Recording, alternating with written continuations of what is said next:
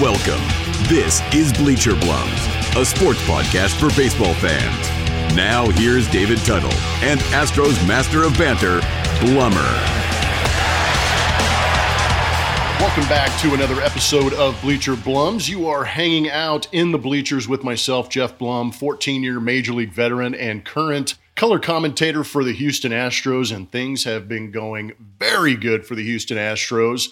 And that's part of what St. Arnold's going to have on tap for us on this podcast is a little bit of Astros talk, just because I feel like talking about the best team in baseball. And we are going to talk a little bit about some of the sticky situations that are happening because of the sticky substance and because of Major League Baseball instituting rules in the middle of the season. And my co-host out there on the left coast is David Tuttle. You played college baseball. You played for Team USA. You played 10 years in the minor leagues, were traded several times. You've got a great deal of baseball experience. But most importantly, I am so curious to see how you are actually doing on this fine afternoon as we record this episode of Bleacher Blums. Blummer, always good to be with you, man. And you always forget to say that not the resume, really. We just became friends and started talking and became the Bleacher Blums podcast. So always good to be with you. Everything's going great, man. I'm in vacation mode. We're leaving on vacation tomorrow and we're not coming back till after the 4th of July. But always good to be with you. You know, I told you off air here, it's about 71 degrees out here in California. So I know you guys are dealing with some other weather, but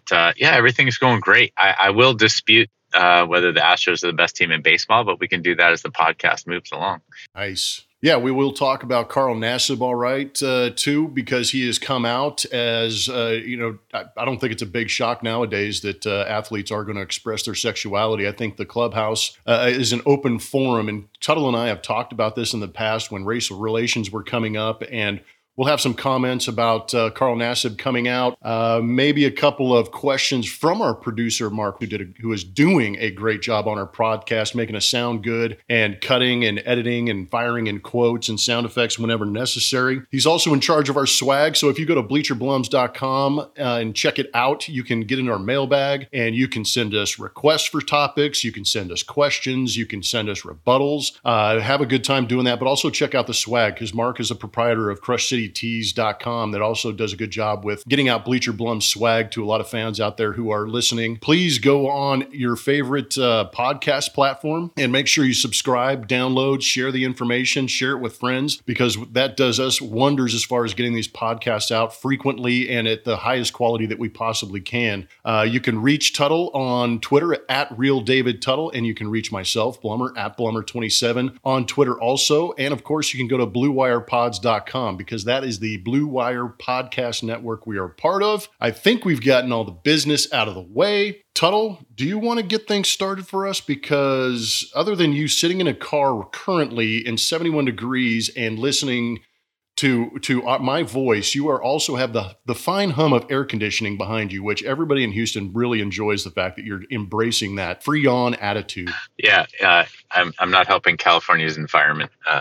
We won't say anything. Speak. Hey, so what the new shirt? Hot Guriel Summer. I've seen that shirt. I don't have one of those. I don't know if I'll be wearing that around, but seems appropriate. Yeah, it's a cool new shirt going from Crush City Tees. So what we were talking about before is that, the NBA has their marijuana testing, and they always announce when it is. All right, hey, February 13th, we're going to have our marijuana testing, and everybody's prepped for it. And I feel like we talked about last time, we don't want to spend the whole podcast talking about the sticky substances, but they've kind of given everybody a warning, and they've said this is when we're going to test and this is what's happening. And some guys, have stopped using the substances earlier. But again, there's no reason to implement this rule mid-season. And, last night with Joe Girardi and Max Scherzer, we definitely saw some animosity coming out here mid-season, and we're not really sure how to move forward.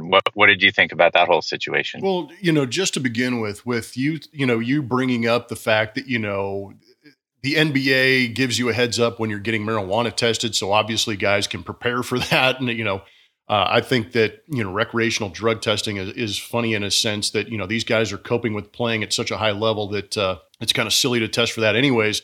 But then you add in the fact that you're instituting a midseason rule, and you are now saying that umpires are going to physically check players So like Max Scherzer said after the game, he said, I'd be an idiot to go out there with anything because no pitcher, I believe, wants to be the poster child of the first guy to get caught, using a foreign substance. I think all of these pitchers maybe have the mindset of, I'm not going to use anything. We're going to see how this unfolds. Hopefully nobody gets hurt. And then we can have the discussion with Major League Baseball and figure out that there does need to be some kind of universal substance instituted to allow these guys to go out and pitch, because he was doing it the appropriate way. It was a cool night in Philadelphia, 66 degrees. The only perspiration he had was on his head. So he reached under his hat every once in a while to get a little tackiness because he got tired of licking the rosin off of his fingers and ingesting it, which I don't blame him because rosin is not a tasty item to have in your mouth on a consistent basis. So he was trying to, figure out between perspiration in his hair and the rosin on the mound behind him, he was trying to figure out how to get a grip. And he was being checked in between innings, and you could see he was frustrated with the fact that he had to do that. And then he went back out on the mound, and Joe Girardi proceeded to ask the umpires to check him mid-inning, which I think it was in poor taste. I don't know if Joe Girardi was trying to send a message, but could you have picked a worse guy to go out there and check for a second time and see if he has a substance? Because the reaction from Max Scherzer is exactly what I expected from a guy like Max Scherzer, is for him to be pissed. He throws his glove and his hat on the ground. He proceeds to take his entire belt off and makes a mockery of the situation. Davey Martinez, the manager for the Washington Nationals, comes out and airs out the umpires and Joe Girardi. Joe Girardi all of a sudden wants to fight. So Joe Girardi really put himself in a bad light, I feel. And it was extremely frustrating to see that unfold. And I think Major League Baseball, in seeing some of these situations, has got to understand that this is not going to go the way I think they feel it should be going. And I'm just not sure how this is going to unfold. I don't think there's going to be any repercussions for a guy like Max Scherzer, who was kind of put under the microscope in this situation because Joe Girardi saw something out of the ordinary. What I thought was interesting is that Joe Girardi eventually got ejected, and I'm kind of curious to see if he ends up getting suspended, if he ends up getting fined, because now there's going to be precedent. The first day this rule is instituted, we had a situation where the manager actually interjected himself into the situation, and that's where I think Major League Baseball now is going to have to try and figure out what the precedent is. Do we fine him? Do we suspend him? Because the pace of play is always going to be a question. I know in watching our Astros games, they did a very good job of checking both pitchers coming off the mound every other inning as far as starters were concerned. They checked the relief pitchers when they came in before they started their inning. And when the closers in that ninth inning came in, they actually checked them before the inning to make sure that they weren't using anything, because obviously when the game ends, the game is over and it's an official game and you can't check anybody or eject anybody after that point. So there's certain rules and regulations set in place to take care of this in game. But I thought, at least in the Astros-Orioles series, they have handled it extremely well, and guys were conducive to that fact. I also thought it was kind of interesting in a couple of shots that we had. Bill Murphy, one of the pitching coaches for the Houston Astros, went out to the mound and went out to the inspections and just kind of lingered around the outside of the umpires and the player. And for me personally, I thought that was a brilliant idea, just to have another body, another set of ears, another person in there listening to the conversation and making sure that that pitcher has the support that he needs. It's going to be interesting to see how it unfolds from this point, because I think we've got some of the chicanery and some of the clown act and some of the mockery out of the situation, and now we can hopefully move on and get along with baseball. But I think that there has to be a call between the union and Rob Manfred to try and figure out how we can regulate this a little bit, because the pitch before Max Scherzer was asked to be checked mid-inning was a 95-mile-an-hour fastball at Bombs, the third baseman for the Phillies, almost hit him in the head. So it's kind of interesting, the timing in that entire situation, but it's just a shame that pitchers are under this kind of scrutiny right now. And for me personally, I think it's detrimental to the game, because now our focus is on the drama of pitchers being checked. I think it's the drama of, is his spin rate down? Where I could care less. I want to go out and watch baseball. And I also want to talk about guys who are 25 years and younger who are on the home run leaderboards, who are leading in RBIs, the Vladimir Guerrero Jr.'s, the Ronald Acuna Jr.'s, the Wander Francos. I mean, Wander Franco for the Tampa Bay Rays made a splash last night as the number one prospect in all of baseball. hitting a home run for the Tampa Bays in his debut, and we're talking about Max Scherzer and Sergio Romo dropping their pants. And I think that's, where baseball has kind of gone awry as far as where is the idea of promoting the game of baseball, and this is not getting it done for me. What do you think, Tuttle? I think we've said this before, and it's just we're focused on the wrong thing. What are we doing, as we say? What are we talking about? Again, I think last night's a great example with you already brought up with the rosin and then the saliva and the sweat, and you get tired of licking your hand. You're trying to come up with this items to get a good grip on the baseball, which is all these guys are trying to do. Cy Young was around, and Abner Doubleday invented baseball. There's a rosin bag on the back of the mound, supporting the fact that it's really important to have a grip on the baseball when you're throwing at 100 miles an hour towards the plate. That's actually a great point. The rosin is back there for a reason, to get a grip on the baseball. So since the invention of baseball, the game, they have used rosin to find a way to get a grip. And, even going back that far, there were guys that would throw in, massive chaws into their lip and then lick their fingers to get the tobacco on there to create a little bit of tackiness too.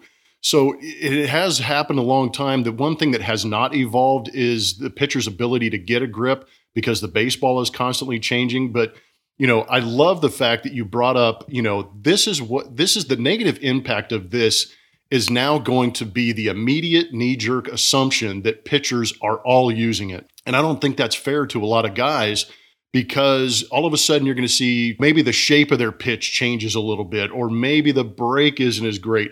It drives me crazy that they are going to immediately assume, because Major League Baseball instituted a rule in mid-season that, oh my gosh, did you see that? That guy's spin rate was low.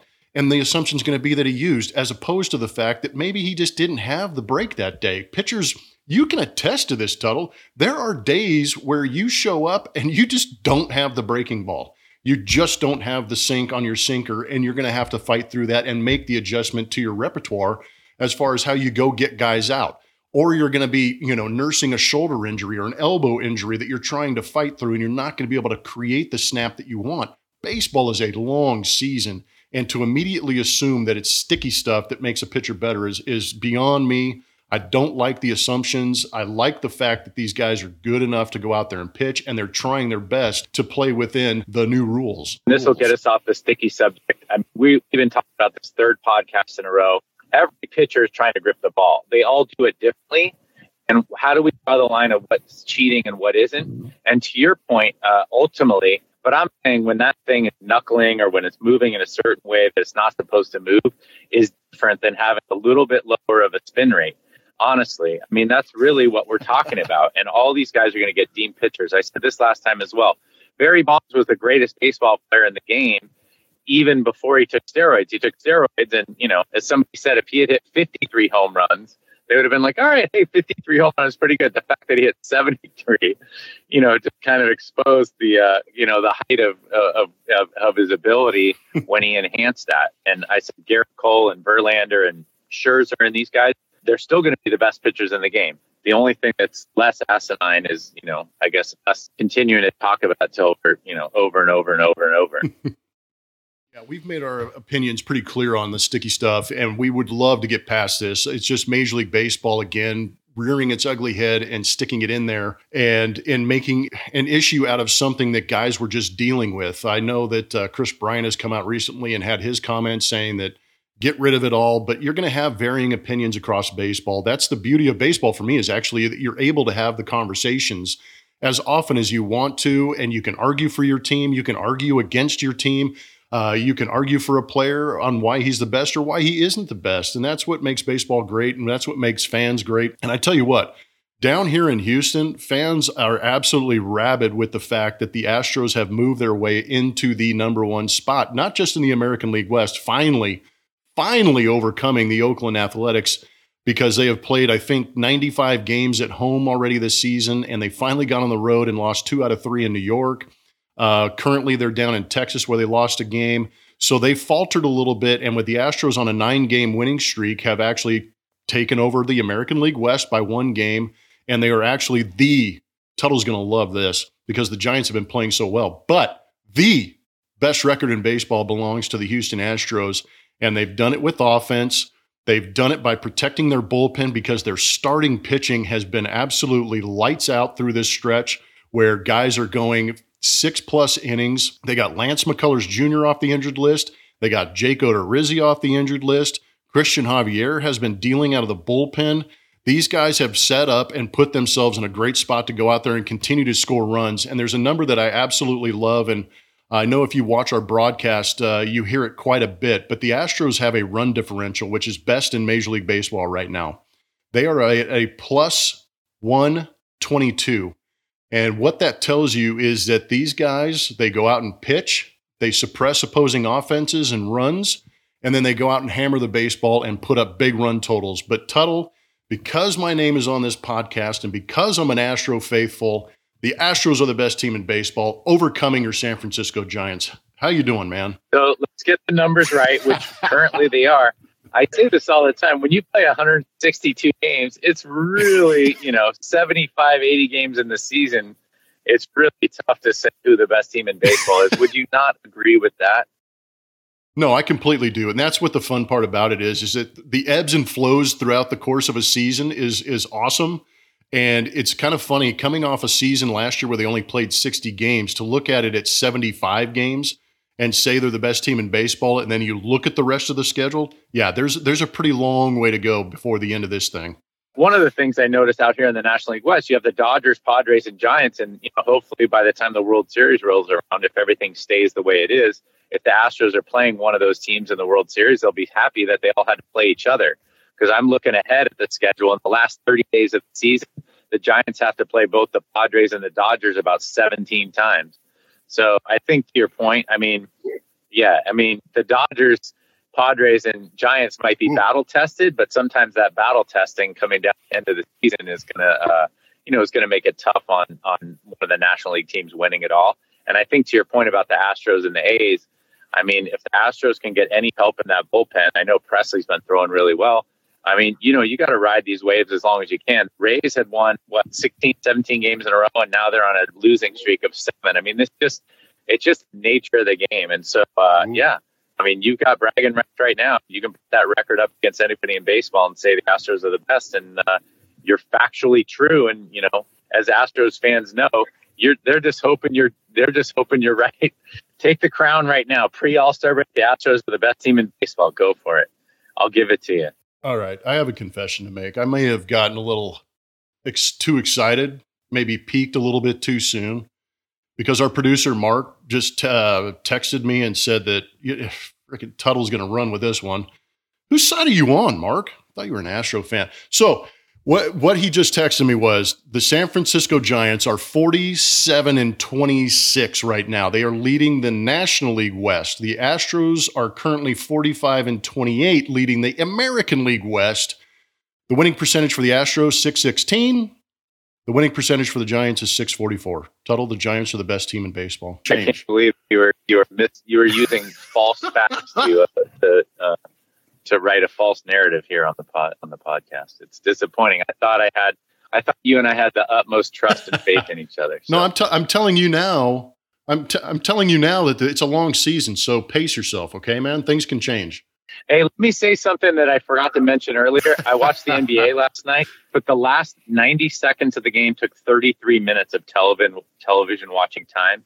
And I will never, and you should go watch this replay, I will never agree with the fact that they did the super slow-mo replay where Booker's dribbling and Beverly hit the ball, and they watched the ball come off of Beverly's hand and off Booker's little pinky and go out of bounds, and they gave the ball to the Clippers.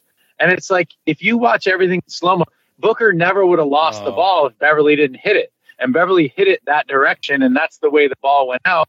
But they go slow-mo. It is the most asinine use of replay I've ever seen. Like, the whole point, you watch soccer and they're offsides. You want to get it right. This is not getting it right. Like, you can watch that 100 times and know that he would never have lost the ball if the guy not hit it out. So it's one thing if he hit it out off his shin. So anyway, I had to get that into the podcast somehow because I was yelling at the TV. So this is my outlet. Well, I think that happened in the NCAA March Madness a couple of years ago where they did that same thing where they broke it down frame by frame. where in real time, the ref probably made the appropriate call. But when you do break it down frame by frame, you are going to catch that, that fingernail that touches the basketball before it goes out, or that pant leg as it goes out of bounds, and it could change the course of the game. That kind of goes with, the issue with replay for me in Major League Baseball is when a guy steals second base or he's sliding into a bag and they're safe initially, but they overslide or lose contact with the bag, and then you can, tag the guy again. And it's not necessarily the great play that gets him. It's the fact that the guy overran the bag and his foot comes off, and then you get the out. So it's, those are those kind of gray areas in replay where I wish they could reevaluate it a little bit and correct some of those things, because that does, I think what you're trying to say is it's kind of ticky-tack. Ticky-tack, but is it the right call even? You know what I mean? Like I said, if you're watching something like you can see where the guy's, foot hits the base, first base, is different because, the ball gets there, you see when it's put. You're right. You nailed it. The NCAA game with Virginia, I believe, when Virginia either won or lost on a play like that, it just doesn't make sense to me because I don't think, the whole point of replay isn't it's not the spirit of the rule. It's to get the call right. And I think there are plenty of people that could say, yep, they got the call right. But if you and I were playing basketball on the playground is the way I like to look at it. Right? Is that a catch or isn't it a catch? Or, I hit the ball out of bounds. It's one thing, like I said, if it hits your leg or hits your shorts, but if I'm still holding onto the ball and then you hit it that way. Anyway, I could go down on this, this topic for a while. It just wasn't right. It didn't sit well in that last 90 seconds. There was about 3 calls like that. The last 90 seconds of the game that kept doing all right, let's check replay. And it took 33 minutes of TV time. And the game ended with the Suns winning on a pretty exciting play. But man, what are we doing? That's, I guess, our question all the time. What are we doing? So good stuff on the Major League Baseball situation. Good stuff on NBA replay, Tuttle. We have now got to take a break for a sponsor. The best way to learn a language? Immersion. Living where the language is spoken and using it every day. But if that's not in the cards this year, you can still learn a language the second best way. And that's with Babbel.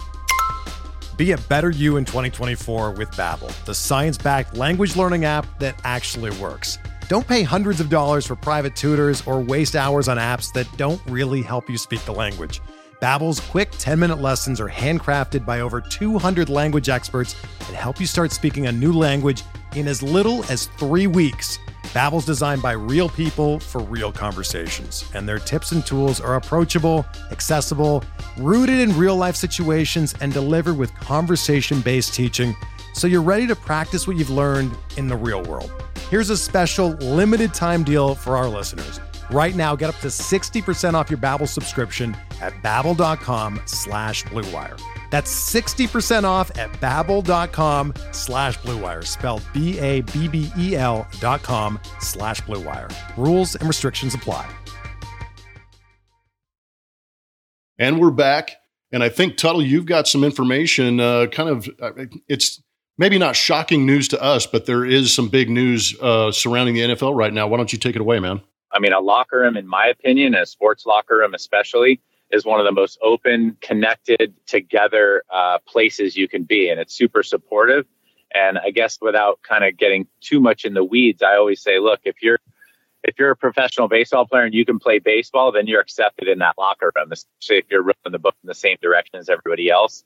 I'm assuming the same is applicable to football and basketball. Like if you can play basketball, you're going to be on the team and it doesn't really matter. And I think so. It should be no shock to know that, oh my gosh, there's gay football players or gay baseball players. It doesn't really hit my radar or anything other than, this is normal and this is what it should be.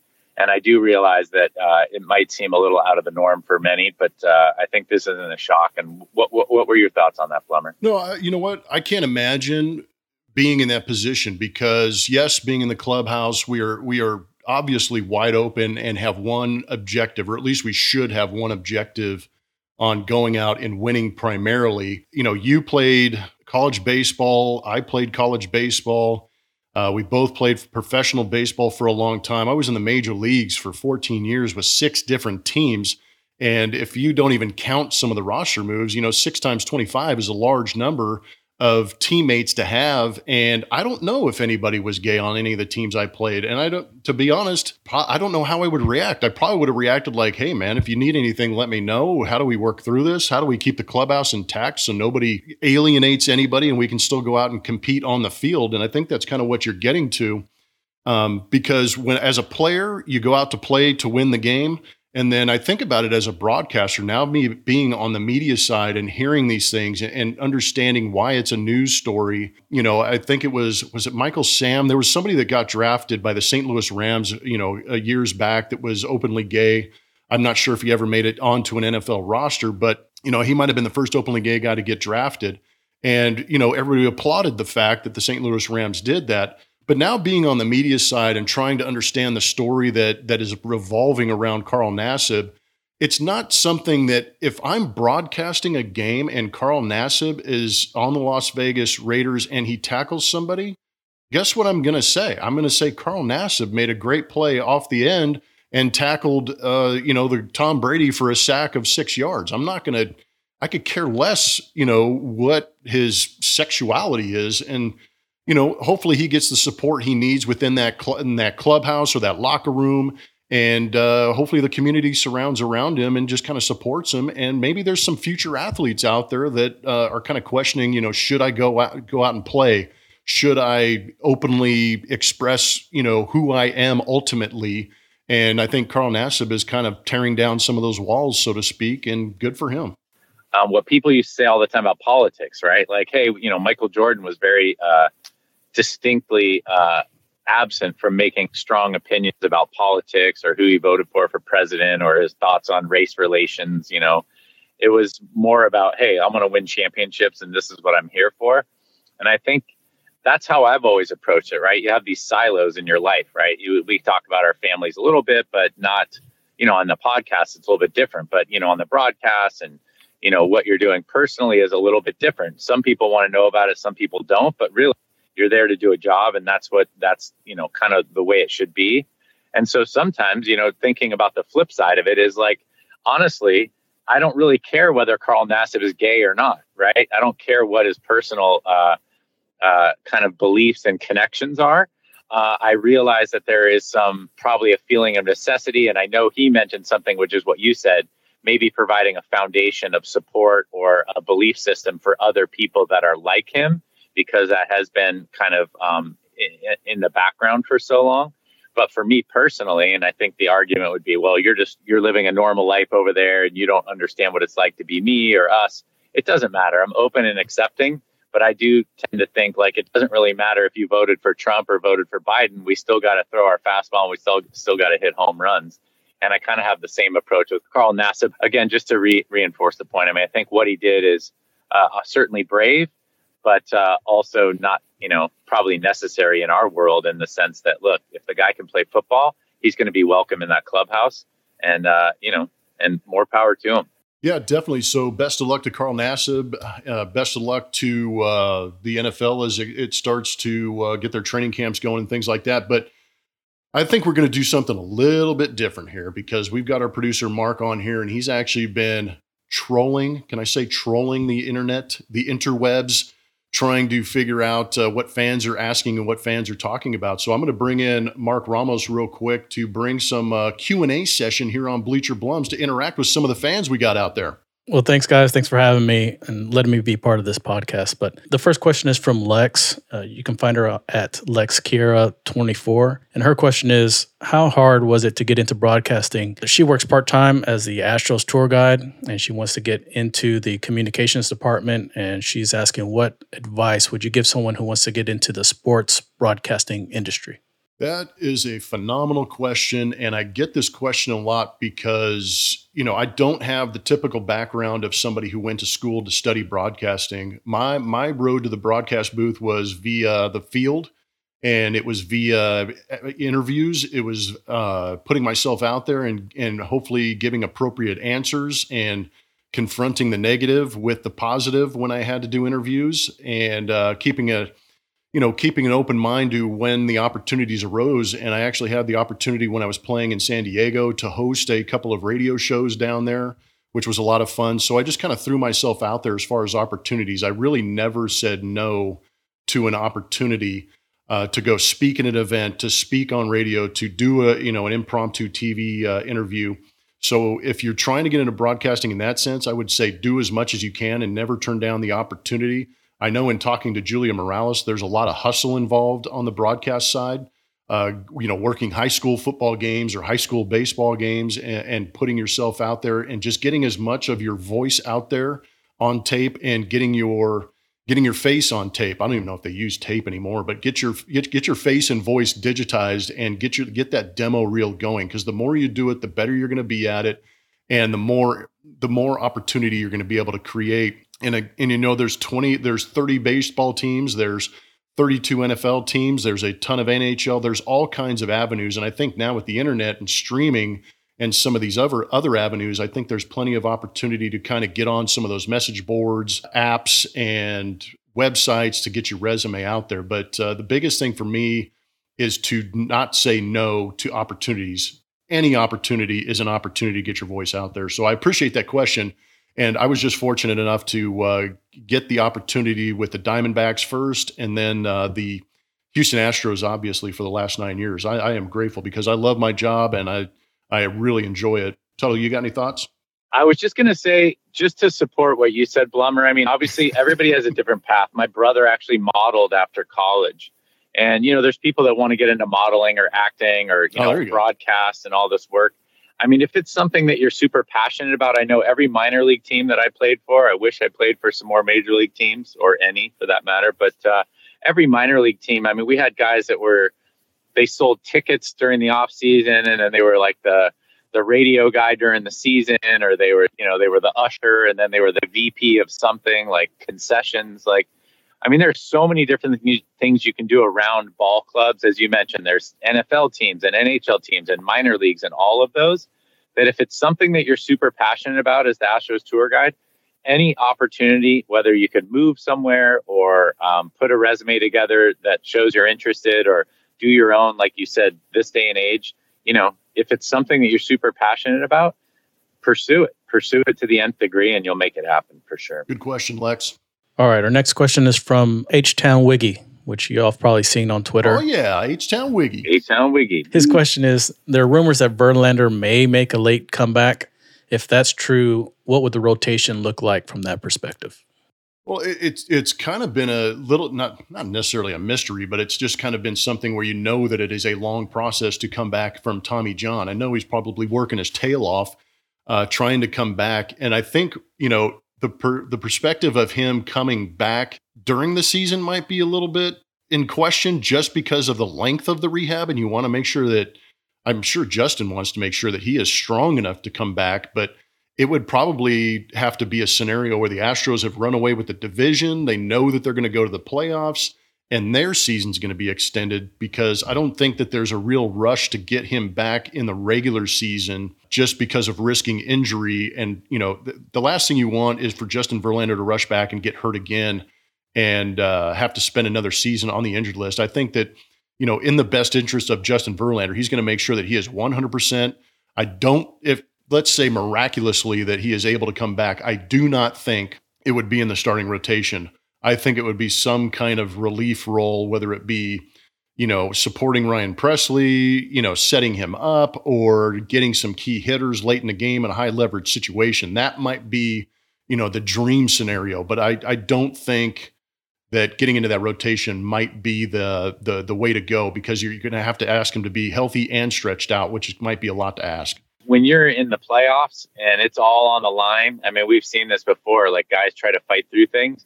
That is not the way to rebound from a Tommy John surgery. I mean, it's usually anywhere from 16 to 18 month timetable to be back and ready to go. And I just think those two words scare me.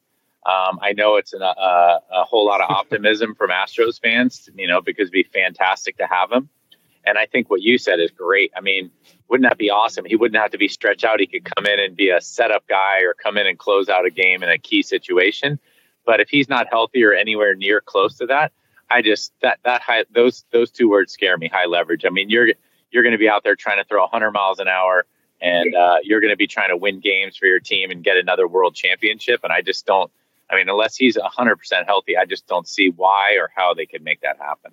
Excellent. The next question is from Melba. You can find her at _CC Hooks host mom. And her initial question was, do you think the Astros will continue paying their minor league players housing in the future? But if you don't know her story, she's a host mom, a host family there in Corpus Christi. She housed Anoli and Jordan. And I don't know if y'all have any stories of, y'all's experience in the minors with any type of host family. I'll take this one real quick. I don't know enough about the minor league system as it's come back, but I know that Jim Crane has really stepped up and taking care of these guys and paying for some of that housing and trying to offset, not working a full year last year and paying some of these guys. I had a host mom. I didn't have a host mom. I had like a host family because I literally in AAA, and keep in mind, this is AAA, the money was not good. I was trying to get by, and I found a basement in Ottawa, Canada that I lived in. And literally the day I got called up, I was in the basement of that house of the host family, living with a French student who was going to University of Ottawa. So, host families are key people in the life of a minor leaguer, because if you're trying to offset cost, those host families do step up and do a wonderful job. And I have nothing but the utmost respect for those families or those people who actually take in some of these minor league ball players. And it sounds like CC Hooks, host mom, has got a pretty strong track record of housing Major League Baseball players. So if I'm a younger guy moving into Corpus Christi, I might be giving her a call going, hey, you've got, your graduation rate into the big leagues is pretty strong. I would stick with that. I agree with you wholeheartedly. I have such fond memories. I had my first year in Charleston, West Virginia. Our host families had a picnic at the end of the year. They put together a photo album. It just really felt like they were making you part of their family. You feel comfortable and not so far from home. And I will say, though, coming out of college, I didn't live in a host family. You said you're in AAA at the time and, doing different things. But there were still host families assigned to you that would check in with you, follow up with you after the game, maybe take you out to dinner, see if everything was all right. So even if you're not actually living in their residence, there are always people there that are interested in, making you the best version of you. And I think it's a really special, families that are able to do that for us. And, you mentioned already how many played in the big leagues. I played, 9 years in the minor leagues and a family in 5 or 6 of those cities. And it was valuable. And thanks for all you do. And This question is from Daniel Barron. And Blummer, I know that you've talked about this when you used to visit Chicago and you were talking about the groundskeeper. Daniel's specific question was, what was your favorite memory of Willie, the groundskeeper? That's a good question. So there's actually 2 guys in Houston. Willie, who's been around, since the Dome days. And then there's another guy named Melvin. And I had interaction with Willie. Willie has always been one of the dudes. I remember more of the conversations that I've had, back up in the tunnel, because the players' parking lot passed, by the groundskeeper area as you walk through the tunnel to get to the clubhouse. So I've always had a great relationship with Willie.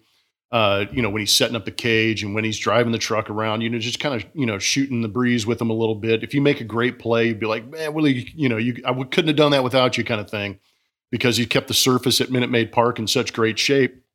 But some of the most fun for me was Melvin was one of the guys that would go out and change the bases and in the middle of the game. So there'd be, the third, I think it was the 3rd and 6th inning, they would actually come out and trade out the bases and drag the field. And every time I would come running to the middle of the field and throw my ground balls to first base, and Willie would come by, and, it first started out just kind of like a fist pump, and then it was a high five. And eventually it kind of turned into Melvin would stop and he'd sit there and talk to me and be like, man, that was a tough pitch he struck out on last time. We'd break down at bats. We'd break down part of the game.